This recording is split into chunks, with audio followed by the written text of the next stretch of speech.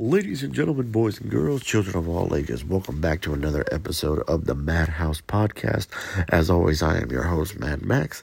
Today's episode, it is part 2 of our Ant-Man series. Today's film is going to be 2018's Ant-Man and the Wasp. This is the sequel to the Ant-Man film that came out in 2015. And, of course, we have everybody return to this film.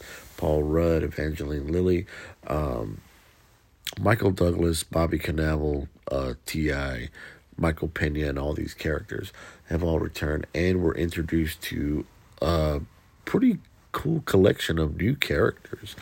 We have Laurence Fishburne and Michelle Pfeiffer joining the cast and crew, which is really cool because that was something that was a little bit unexpected. We knew there was going to be a backstory surrounding certain characters. And then, of course, we're also introduced to Abby Ryder Fortson, who plays the protagonist of the antagonist of the film, Ghost. Now, this film picks up, I want to say, maybe a few years after the events of Captain America Civil War, but it's right before the events of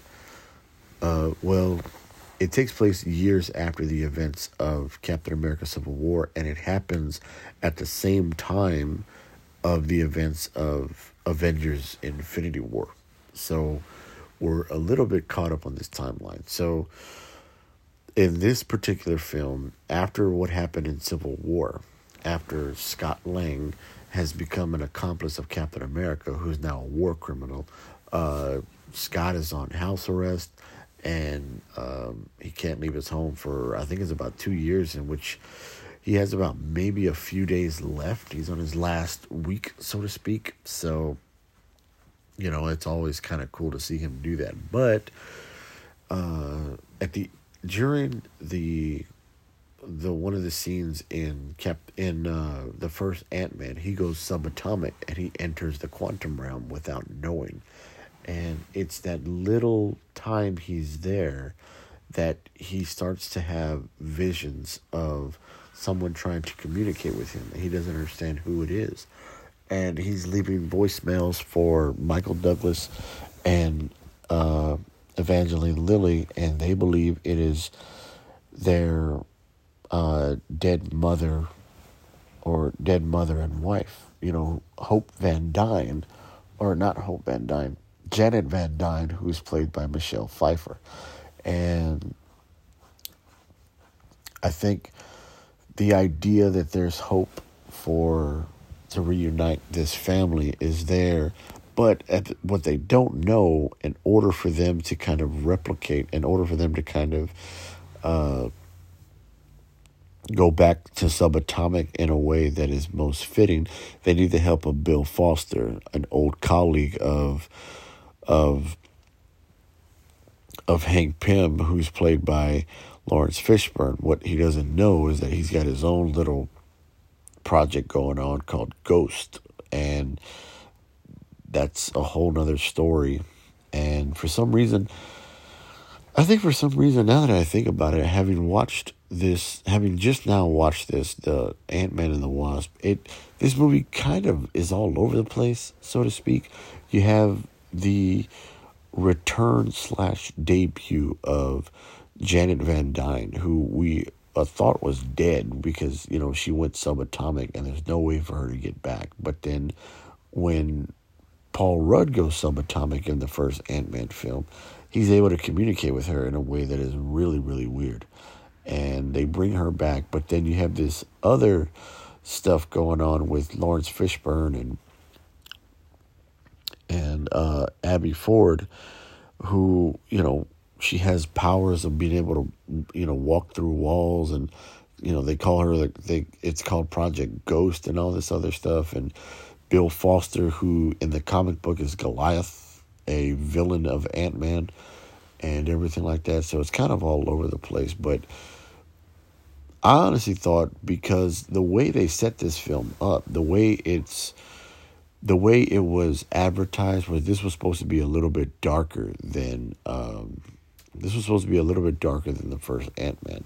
And I honestly thought this was going to be a lot darker in tone than it was supposed to be, and it really wasn't. I think that was probably my first disappointment with this film, is the fact that it didn't shift tones. It still kind of was that little family-friendly, hunky-dory comedy show with Paul Rudd. I'm not saying Paul Rudd is not funny, and I'm not saying Paul Rudd is unlikable, but, usually when we go into a new character, when we go into something a little bit darker than what we've all been experiencing, that's kind of the way to go with sequels.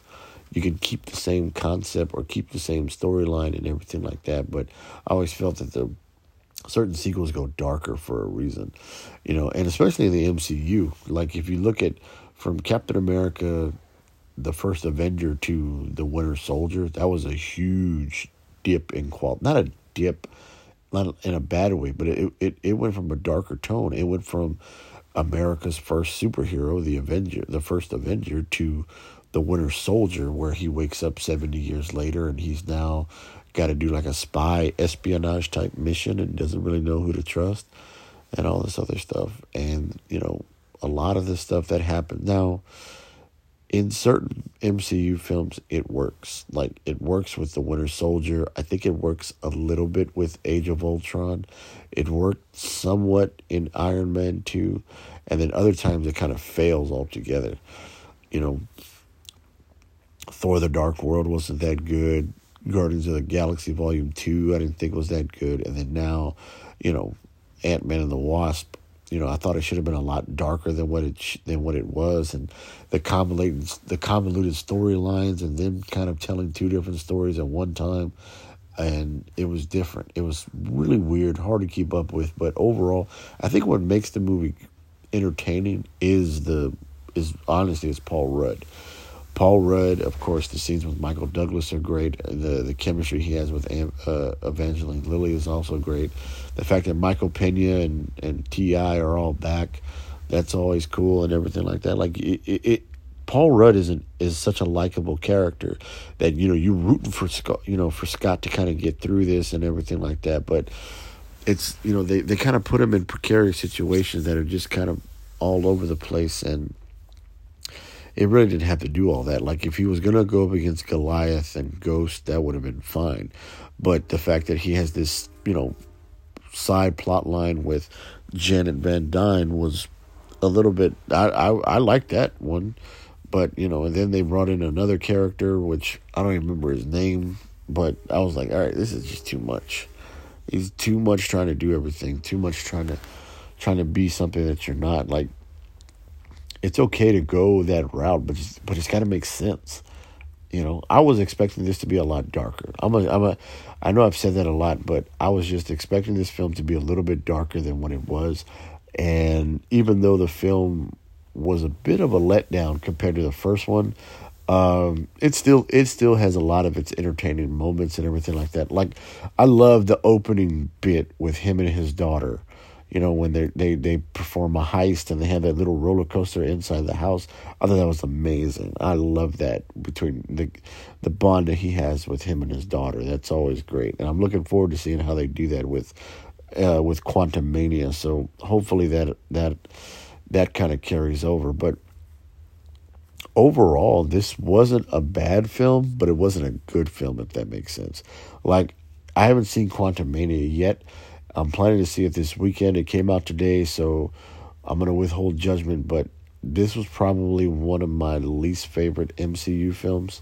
It's not as bad as like Captain Marvel or Thor: The Dark World or by any means, but it wasn't as good as the first Ant-Man, if that makes sense. So it's kind of stuck in the middle. It's not a bad movie, but it's not a good movie either. So we'll see what happens. Overall, this movie could have been a whole lot better.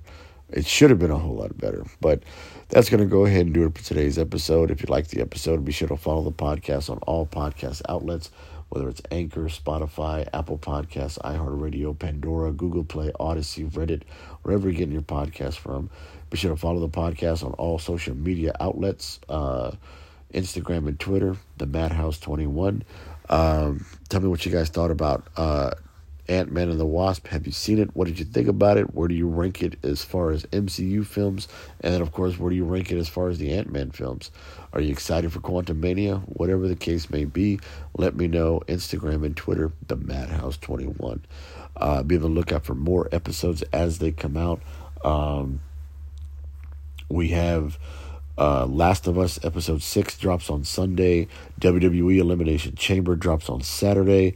And then, of course, Quantumania is already out today. So I'm trying to see if I can get episodes out as quickly as I can.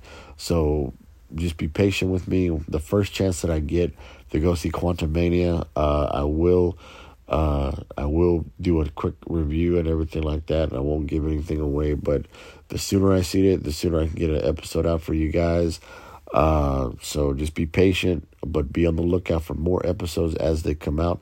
And of course, as always, guys, be sure to embrace your inner madness.